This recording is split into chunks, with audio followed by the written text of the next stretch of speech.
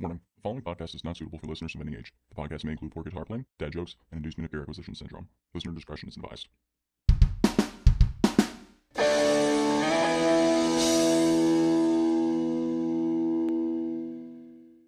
Hey, everybody. For this week, we've got something really special going on. We're interviewing Alex Hall, a Nashville country artist with a huge focus on guitar. So much so, in fact, that his last album was titled Six Strings and was a guitar-based project centered around the guitar, featuring heroes like Vince Gill, Brad Paisley, and John Osborne, among many others. Alex is currently signed to Monument Records and is due to release a new album titled Side Effects of the Heart on September 15th. How's it going, Alex? Doing great, man. How are you? Doing outstanding. Glad to have you here. So before we get started, we got a big tradition here on the show. Why don't you hit us with your best corny dad joke? Bonus points if it's guitar related. Oh, man. I am very bad at dad jokes. I should have prepared something for this. You know, do you have one that you could throw out there? I don't even know. I'm blanking on any dad jokes. Oh, I don't have any guitar related ones up there, but my wife the other day, she told me I needed to stop pretending to be a flamingo, and I had to put my foot down. See, that's great. See, I don't even have one. Like I have no dad jokes for some reason. I don't know why, but I'm glad that you had one in your back pocket. Oh, I got plenty of them. All right. That's incredible. So Sorry, start off I let you down there. No, you're good. Don't sweat it. Start off by telling us a little bit about yourself. Well, man, I'm a country music artist here in Nashville, Tennessee, and I was born and raised in North Georgia on a small horse farm down there. So I grew up living a very country lifestyle and rodeoing every weekend and stuff like that. So all the cliches that I guess come around being a country singer.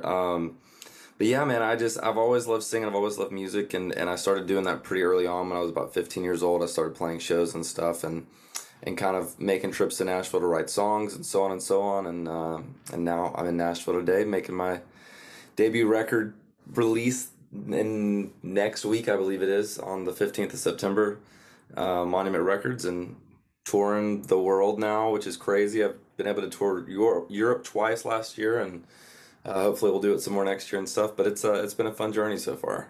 That's awesome. So being raised in North Georgia on a horse farm, how do you feel that growing up there inspired your music?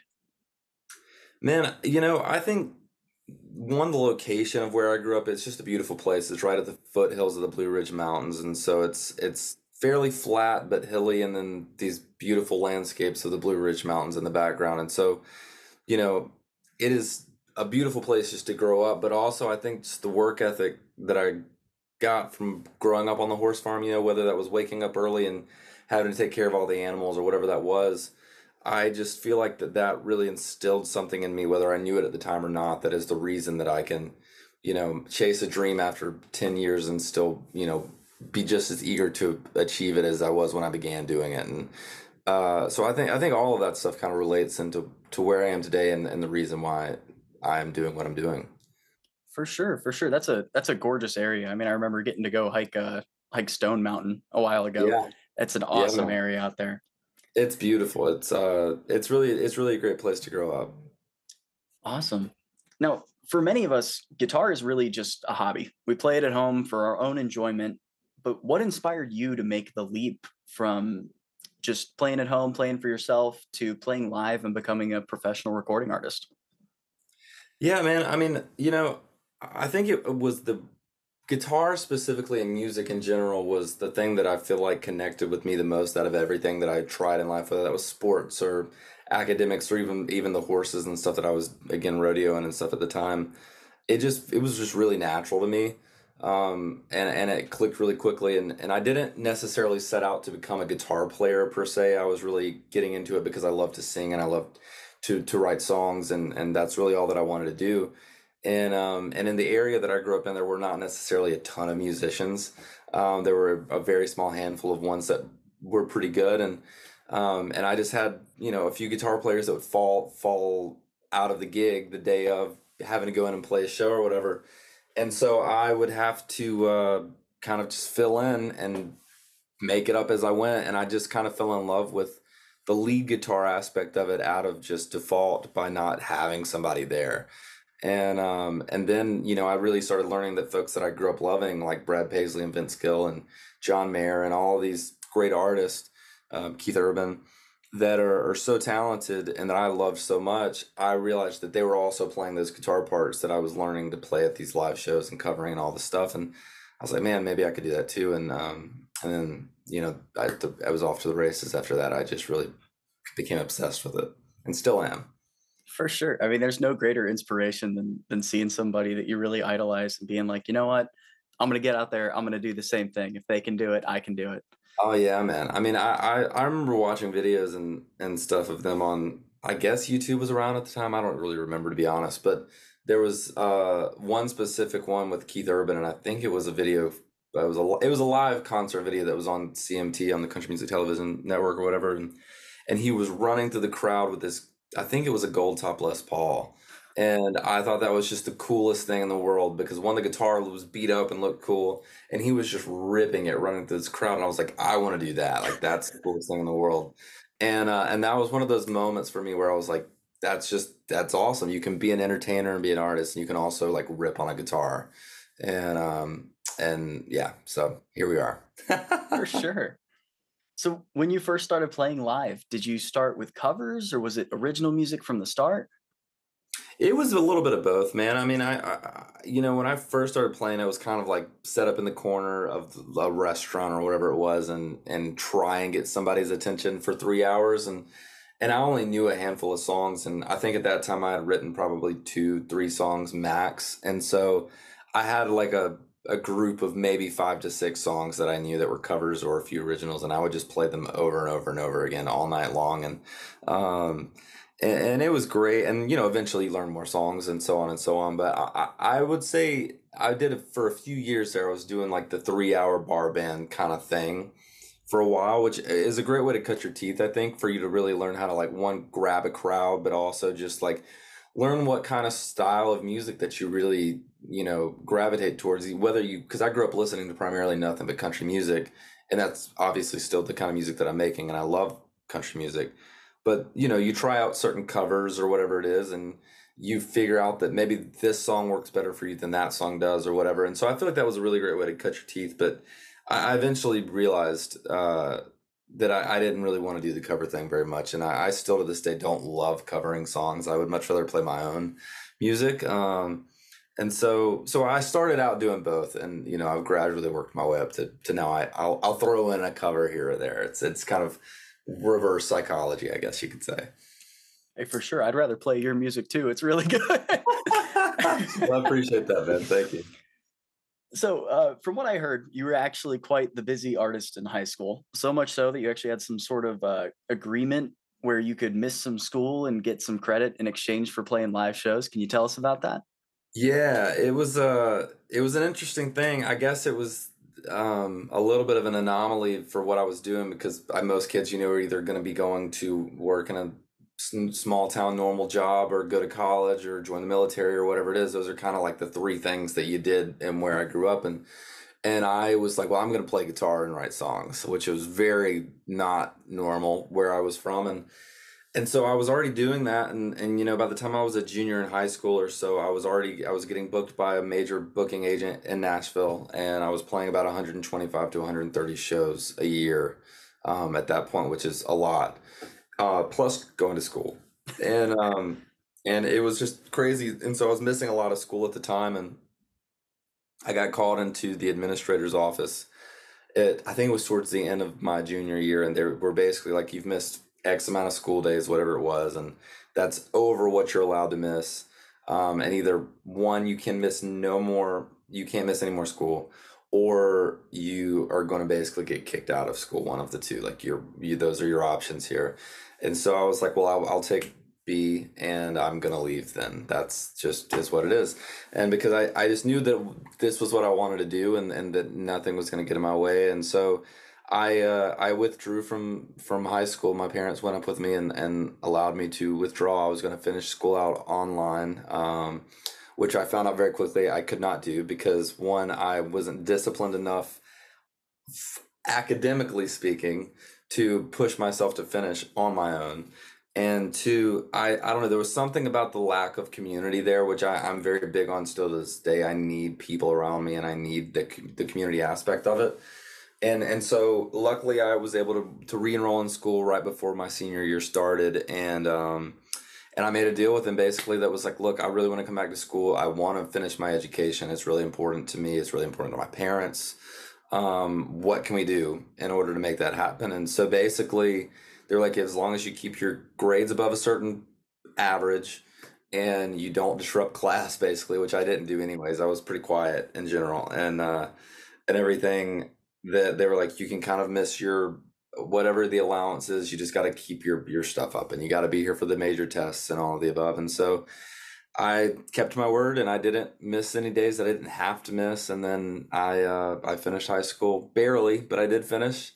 And then I moved to Nashville right after. So I was very grateful to have like a really good high school experience with the fact of I had really great teachers. I had a great administrative team there, and they were very supportive of it. I think at first they just didn't quite understand what it was that I was trying to do. They thought I was just skipping school to go play guitar, which I kind of was, I guess. But I was also getting paid for it, and I was going and doing it in a very legit way. So it just took a little bit of, bending the rules to get it done. Hey, that's still crazy to hear. I mean, you're living every high school guitar player's dream there. I didn't realize that at the time, but that I guess I was, yeah. Oh, for sure you were. So talking about moving to Nashville, that is like the epicenter of country music. Was that a big change for you moving there? How did it feel? It was, man. I'd been making trips back and forth from where I grew up in Georgia to Nashville. It's about a 4.5 hour drive, which isn't too bad. And so I was familiar with Nashville, and I kind of knew what I was getting into. But like I said, I was playing a lot of shows around the Southeast where I was from, and especially around my hometown and stuff. I played a lot, and I thought I was a big deal where I grew up and everything. And moving to a country music city and all of the above, you think it's just gonna kind of transfer to where you were going, and that was just not the case. Nor is it for like anybody, and I didn't realize that. And so I think that was the thing that was the hardest. Was one, I was moving away from my where I grew up, which I had never done before, which I guess you do to go to college or whatever it is, but I just didn't do that, and I didn't move with any friends or anything like that. So I was kind of just on my own, and and then also the fact again that like I wasn't as big of a deal as I thought I was going to be. And so, it took many years to start even making a friend group, and then all of the above. And so I think just the challenges of moving to a new city, like anybody else, is the thing, but it also involved my livelihood and my career and everything else too. So it was just an interesting transition, but Nashville's such a community based. I keep saying that word, I know, but it's such a community based city, and the country music community especially is. And so you at least once you kind of get into it, everybody is such an open armed, like welcoming group of folks that you feel pretty much at home pretty quickly. So it took a minute, but I got my bearings, and I love Nashville now, and it's definitely home. That's great to hear. That's really an interesting insight into that sort of life that I don't think a lot of people really get. Probably not, no, but it's a small town, man. Even though it's a massive city and it's growing like crazy, but the community of country amongst country music is very tight and very close, and it's awesome. All right, well, so tell us about your new album, this Side Effects of the Heart. What's going on with that?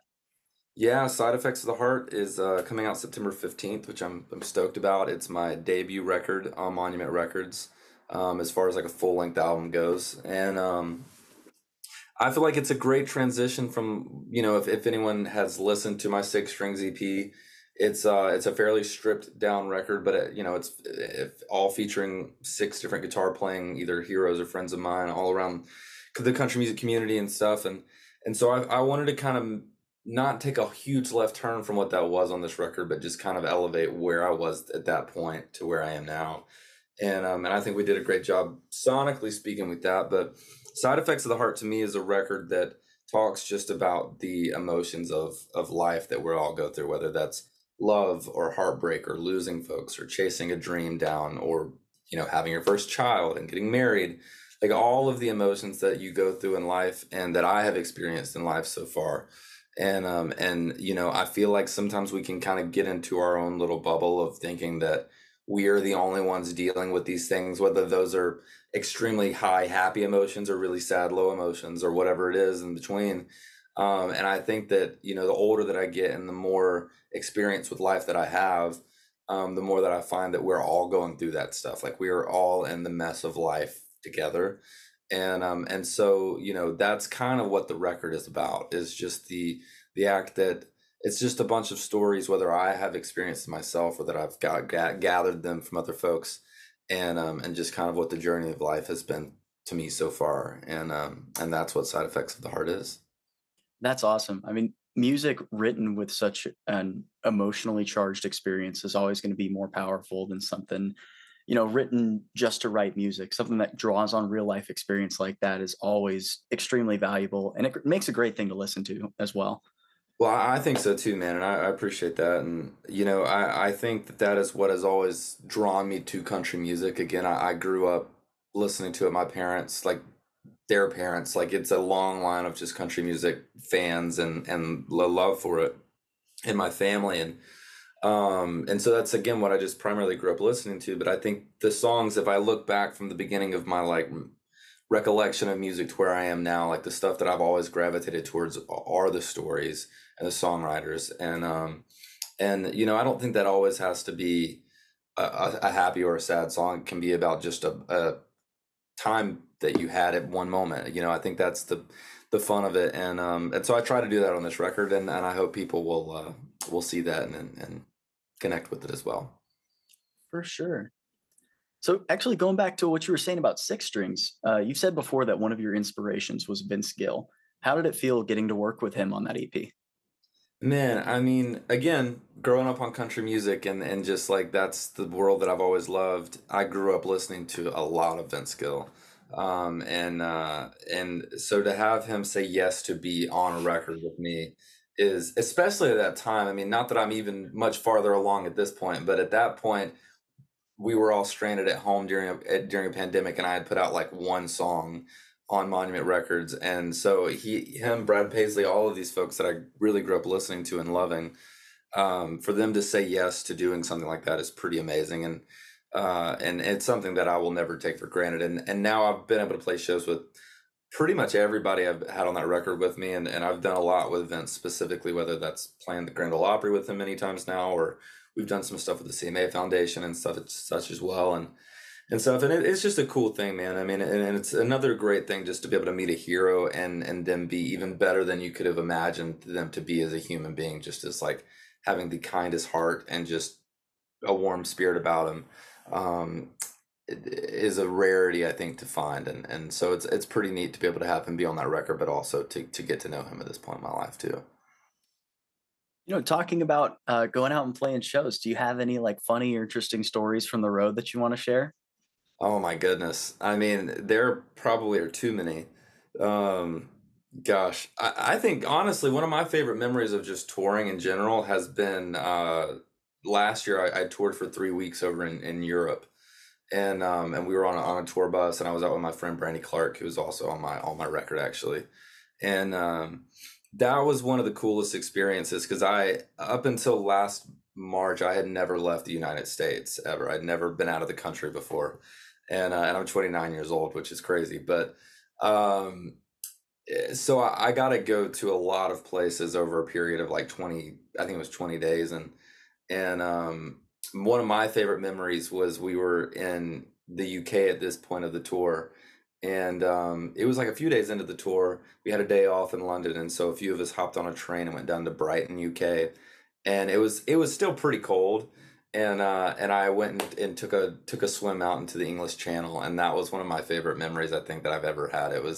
It's not like that's no like cool backstage story, I guess, per se, but I think like, you know, someone who's never been able to leave the country before, you know, you get to fly on a plane, go play some shows and hop on a train and then swim out in the English Channel. It's pretty cool. So not a glamorous story, but I found that to be a cool moment. Oh no, that's totally cool. I mean, I don't know how many people can sit there and say, "Oh yeah, on a day off, I just went out and swam in the English Channel." Like that's huge, man. That's awesome. You never know. You never know, where the road's going to take you. For sure. All right, Alex. So, this is the Pedals and Pickups podcast. So, of course, we got to talk about your gear and get into your amazing country style tone. Let's start with your Yeah. amps. What are you working with? Man, it's ever changing. My primary main one it's a 1966 blackface Bassman head through a 212 cab. That are I believe it's the G12 75s are that I'm running in it. So it's very high, obviously, headroom and super clean. But that's my main one that I primarily use in the studio and live. It's 50 watts. It's very loud, but I love it. And then I'm also running, it's a newer amp, but it's a 64 hand-wired custom deluxe reverb. So it's the custom shop version of the reissues, I guess, Fender makes. But it's all hand-wired. It's great. And I have swapped the speaker out to a Warehouse Veteran 30, which is like their take on a vintage 30. Okay. In it, but I use that one a lot too. And then the only other one that I really use a lot is a 1964 Fender Vibe Reverb. So I love the Fender. I love the clean Fender tone, but that one is also a vintage one as well. So those are kind of the three main amps that I kind of use the most. But the Bassman is my go-to.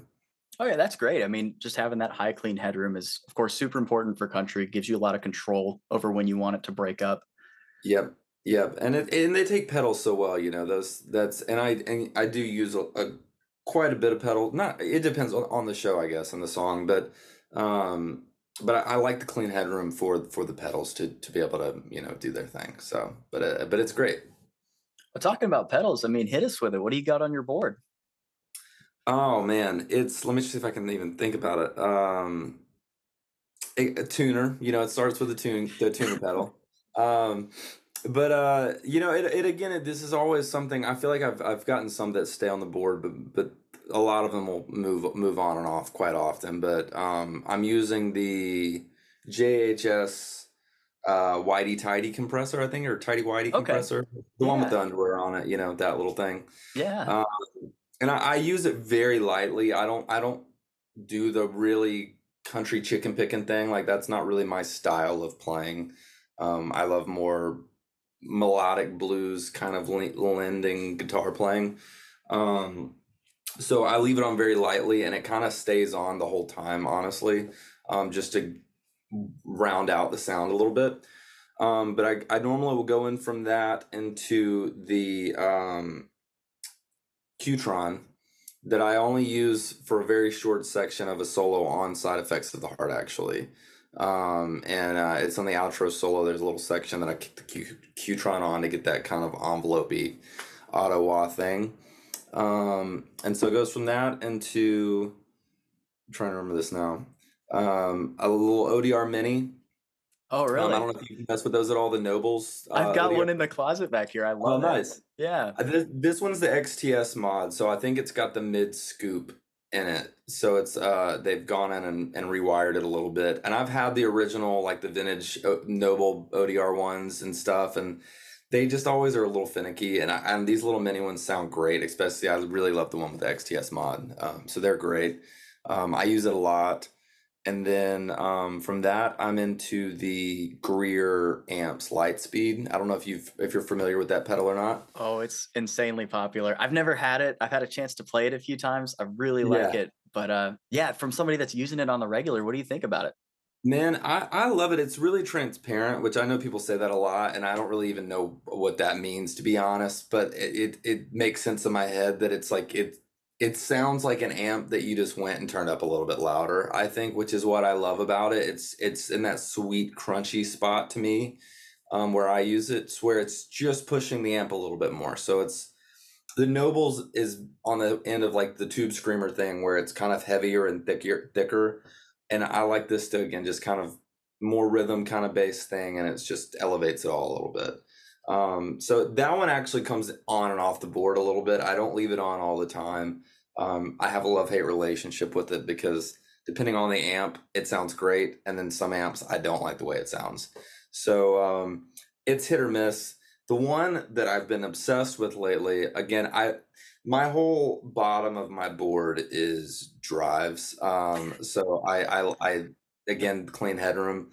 Um, but the one that I've been obsessed with the most lately is the Strymon Deco, which is a little bit of I don't see a lot of folks using it as an overdrive pedal, honestly. But I love the overdrive on it. It's a tape saturation pedal. Yeah, yeah. And I have the version 1 version of it. I didn't really want I think it's a cassette switch on the new one or something. But I have the version 1, and the overdrive on it's just awesome. It sounds like an amp cranked to me, but without all the high end fizzle to it. And so I've been using it a ton lately, and it's kind of become my primary main overdrive, which is fun. And also, if you're on a small board, it's got the side B on it that you can either get a slapback on it, you can get a phaser on it, you can get a chorus pedal out of it, you can get all kind of stuff out of your side B because of the reel-to-reel tape situation on it. So that's become one of my favorite pedals that I've gotten in the last year, probably, that it's consistently stayed on the board, and I've just used the crap out of it. So into that, I'm into the EP booster, which I use for just mainly solo boost for lead boosts. I love it. I've got the Keeley Katana. I've tried a bunch of others, and I just really love the EP booster. It just does a thing that just sounds right to me. So I just leave it cranked about, I don't know, probably 9-10 o'clock, and hit it to get louder. Again, the whole front row is just getting louder. And then I'm trying to think of what else. I guess after that it goes into the Aquapus, the little I think I don't know what kind of delay it is, to be honest, but I use it as a slapback. And it stays on pretty much the entire time I'm on electric guitar. I've kind of just it's become part of my thing, I guess, that I use. I don't ever turn it off. So the Aquapus is up there for a little slapback, and then I'm running into a Phase 90 little phaser that I use on a song that's not out yet, but it's on the record, called "I'm Coming Back." That's covered in phaser, which is really fun. Oh, that's awesome. It's very fun. And so that's up there for that song. And then I'm running into the Strymon Flint, which is, their reverb and trim pedal, which I love. I think the reverb in it sounds amazing, and the tremolo also sounds amazing. And I use the tap tempo setting on it for that. And then I've running a Strymon Brigadier, the old one. They just came out with a new one, I think. But this is the older one with the tap tempo and everything, and it's got the modulation and all that on it. I don't use it a lot. I don't mess around a lot with tap tempo, to be honest, or tap tempo delay. I just like the slapback 9 times out of 10, and then I think that's really primarily it. I'm trying to think if I've got any other ones that I'm using. That's a lot of pedals, I guess. That's it. But yeah, I think that's primarily it. I'll throw in the UAFX like Dream 65 for some flight aids if I need like a little amp simulator. Or I've recently been diving into the Neural DSP Quad Cortex a little bit as well, which is all very foreign to me because, again, I love my old vintage style amps. But fly dates, it makes it a little hard to do that with. So I'll play with those a little bit, trying to get some stuff going there. But that's primarily the pedal rig that I'm running most of the time. Okay, just to hit on what you're talking about before, you actually like hit it right on the nose. That whole transparency with overdrive, you're not adding any character to the tone. You're just cranking it up a little bit harder. So if everybody's listening, if you're not familiar with transparent overdrive, like that Greer Lightspeed, I'm pretty sure it's similar to a blues breaker, like the old Marshall blues breaker pedal. I think so. They're supposed to be in the same world. Yeah, that is a classic transparent overdrive. Yeah, that's awesome. Especially, and I mean, with that rig, I can see a lot of the inspiration from your heroes in it, especially. For sure, man. I mean, and I think I've heard a lot of folks talk about it through the years, and I think that as you to become your own kind of guitar player and your own artist and find your sound, you kind of emulate your heroes until you finally find out what it is that like is your sound.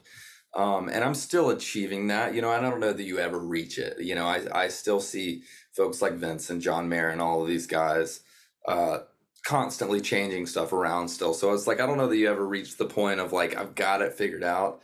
Um, but I've gotten a lot closer over the years of what I really love. But I'll always be a fan of my heroes, and I'll be trying to chase after them probably till the day that I'm done playing. So All it's right. it's a fun hobby, you know. Oh yeah, it's great. But I'm going to ask you the tough question now, all right? All Just right. like asking a parent to pick their favorite child. If you had to take that whole board and no Yeah. multi-effects, the quad cortex is a cop-out answer. That whole board and condense it down to like we'll give you 3 pedals. What would Three it be? What would pedals. make up the core of your sound? Man, 3 pedals. Oh man, that's tricky. And I've got an amp, I'm assuming, right? Yeah. I've got the amp at the end of it. Any one of your amps that you pick. I'll take the 66 Bassman. That'll be the amp. Which, well, you know what? I'm gonna retract on that. I'm gonna go with the 64 Deluxe Reverb because it has reverb in it. Because then that's gonna take a pedal away from me. So It's got I'm gonna. a spring tank, right? It's a spring tank, yeah. Which I tend to lean towards. I like spring reverb. But so we'll go with the deluxe for the amp. But I'm gonna go with my man. I'm gonna go with the Deco, which I might regret in years to come. I'm gonna go with the Deco for my overdrive. And I'm also, I'm getting the slap back there that if I need it in the other side. So I'm gonna go with the Deco, and then we're gonna go EP booster for the leads because I love the bump you get out of that.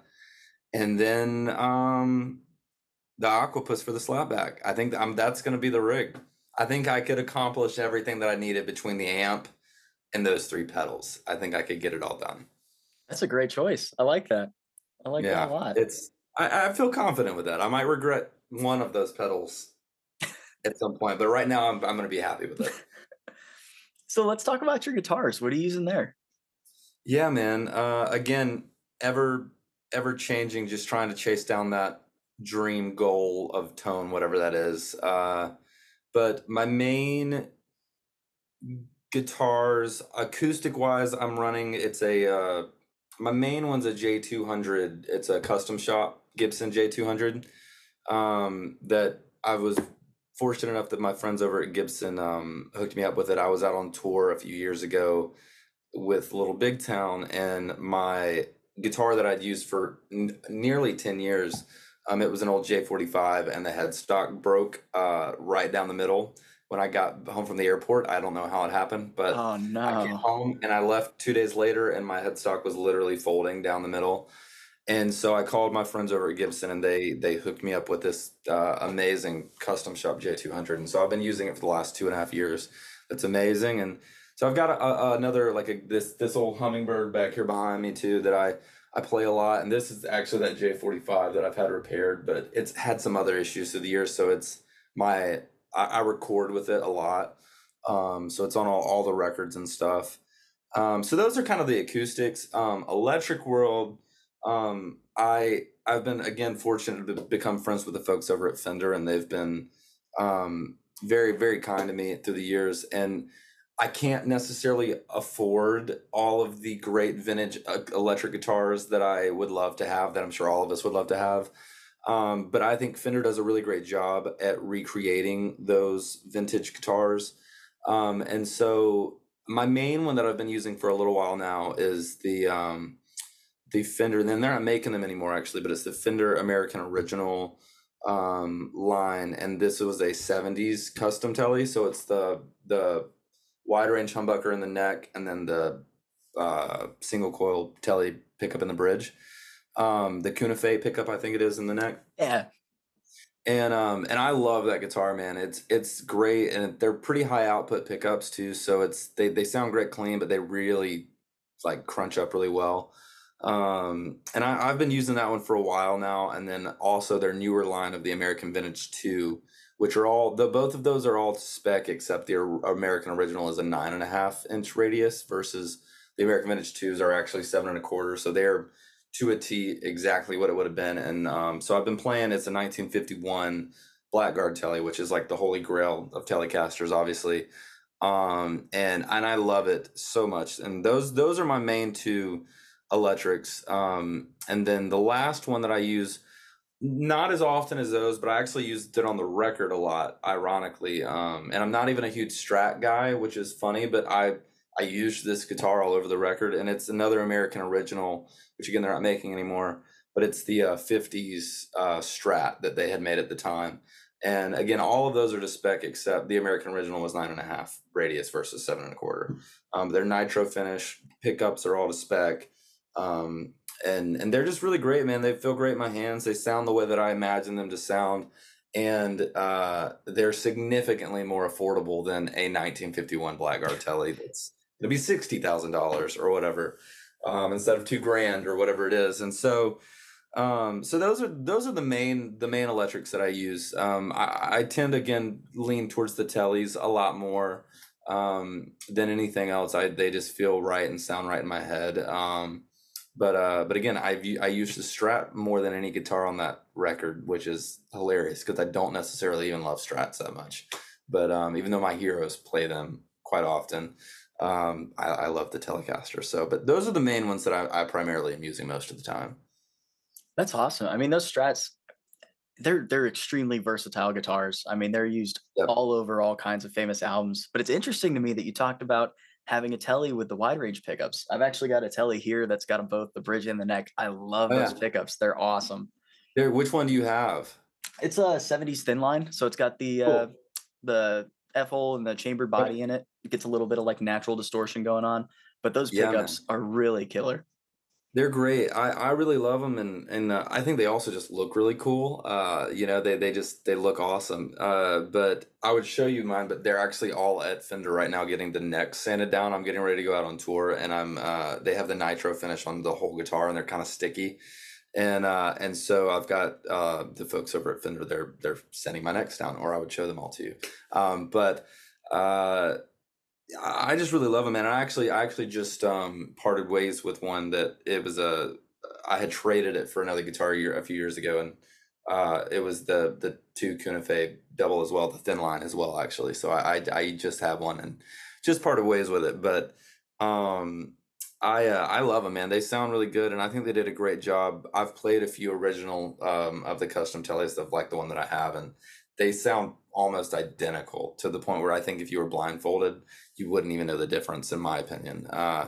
And so they're fun. They're fun to play, and similar like you were saying to the Strat, it's like where you can cover so much ground on it, whether it's with that wide range humbucker in the neck and the single coil in the bridge, or just my standard 51 Tele that I have. I found that between the three pickups, you can really working your volume and your tone, and especially with pedals and stuff, like you can get anything done with those guitars. And that's kind of been my journey lately, has been, because again, we're doing a lot of fly dates and stuff. It's like you don't have a lot of room to carry around all of these guitars and stuff. And so it's been really, how can I consolidate down to like one electric, one acoustic, and then like a small board, and that with as many pedals as I clearly was talking about loving to use and all of the above, that's tricky to do. But that's just the way that I've discovered with the Telecaster. I feel like I can achieve that one guitar thing and get the job done. And so it's pretty fun though. And again, if we talk in 6 months from now, I might have 3 different guitars that I would say those are the ones I'm using. So you never know. Hey, I mean, there's a lot of people out there that really agree with you, and even me somewhat, that Leo Fender got it right the first time. I mean, I'm super big into Jaguars and Jazz Yeah, man. Masters, but Telecasters, yeah, I mean, there's nothing wrong with that, not at all. That's the thing. I haven't dipped my toes much into the offset world with the Jazz Masters and stuff. I want one so bad, but I just can't pull the plug on it and just do it. But I think they look awesome and they sound so cool too. But I don't have one. Man, you're I gotta say, you're missing out. It's like a jazz masters are like a gateway drug to all kinds of weird guitar That's players. hilarious. I mean, I'm all about it. I'm all about it. I'm gonna wind up with one in my hands eventually. So, talking about you saying that maybe, in a year from now, you're gonna have three different guitars that you like. Do you find yourself constantly experimenting and changing your sound? Are you trying to keep it the same, or what's going on? I would say all of the above. Honestly, I don't think that I'm constantly changing it. I think that I'm constantly just trying to enhance it, if that makes sense at all. Like I found a place that like I know that I love a clean amp. I know that I love a specific reverb. I love the slapback and I love the overdrive sound. So I know that like the overall direction of where the sound is gonna stay pretty much the same. I think the thing that I'm at right now is again, how can I make that sound the best that I can possibly make it sound? And also continuing to again make it sound more and more like Alex Hall. So like if you didn't know that it was me playing on a song, but you heard the guitar sound, you're gonna know that it's me. The same that you would know it's Vince Gill, the same you would know it's John Mayer, whoever it is. And so I think that's more the thing that I'm trying to achieve now is not like how can I continue to change it, is just how can I elevate it and enhance it and get better at it. And I think the only changing aspect to it for me at this point is again, like I was saying, I've got like the little Phase 90 on the board right now. Like that's a new thing for me. That I've not dipped my toes into the Phase world very much. Or like, especially like the quad cortex thing, like that kind of stuff is way above my head. It's like, I love simplicity. I love turning a knob and on an amp or on a pedal. So I think as far as like changing and getting different, I think it gets into that side of stuff for me more than like, let me try to go with a whole new guitar and a whole new amp sound and a whole new rig. I don't foresee myself going down that way. It's just trying to get better and find little fun, unique ways to make the tone fun in different sections of songs and stuff. Okay, for sure. So you got the house built. You're just tweaking I've the got the house architecture. built. Exactly. The interior design keeps changing, but the house is built. That's a great analogy for it. I love that. For sure. So here's the big kicker. This is my last question for you. What do you personally think makes a great guitar tone? Oh man. That's a dangerous question because I don't think there's a right answer for it. I think it's all a personal I think it's a personal thing. I think that, okay, if I'm just going to be honest, I guess, me personally, I really hate bright, ear piercing, just like, I know the tone is like, or the term is like ice pick kind of sound. I hate that. I just don't, like a Strat on the bridge pickup. I don't like it. It's just not for me. Like I lean more towards like on a Strat the 2 to 4 pickup and 2 still rolling the tone back. On a Tele, tone's still going to be rolled back on the bridge, but I love the neck pickup on a Tele. So it's like I love warm, like I love tone that feels like you're getting a nice warm hug at the end of a cold day. Like that's the way that I think a guitar tone to me should sound. And I think that's why I love folks like Vince Gill and folks like John Mayer and that style of guitar sound, because it is just it's just warm. And I don't know how else to describe it, but yeah, I think that to me is the perfect sound. It's just like a really great amp that's just got some room to breathe, but you're not choking it out, and you're just coming home and to a nice warm hug. That's what a tone should sound like to me. That actually sounds really cool. I mean, it sounds like it's a really kind of smooth, almost jazz inspired tone with you're not pushing the amp to its max, but you're getting a good bit of transparent breakup in there to get you a nice relaxing tone. Absolutely. And I love folks, like Robin Ford and Larry Carlton and all of those guys that, I think, I mean, Robin Ford obviously has the most famous Dumble of all time. Oh yeah. That his tone is incredible. And it's like, even when he is cranking it, it's still so warm and smooth. And I think that is the thing that I love about a great tone. For sure. All right, Alex, I think we really hit on everything. Is there anything that you want to add before we head out?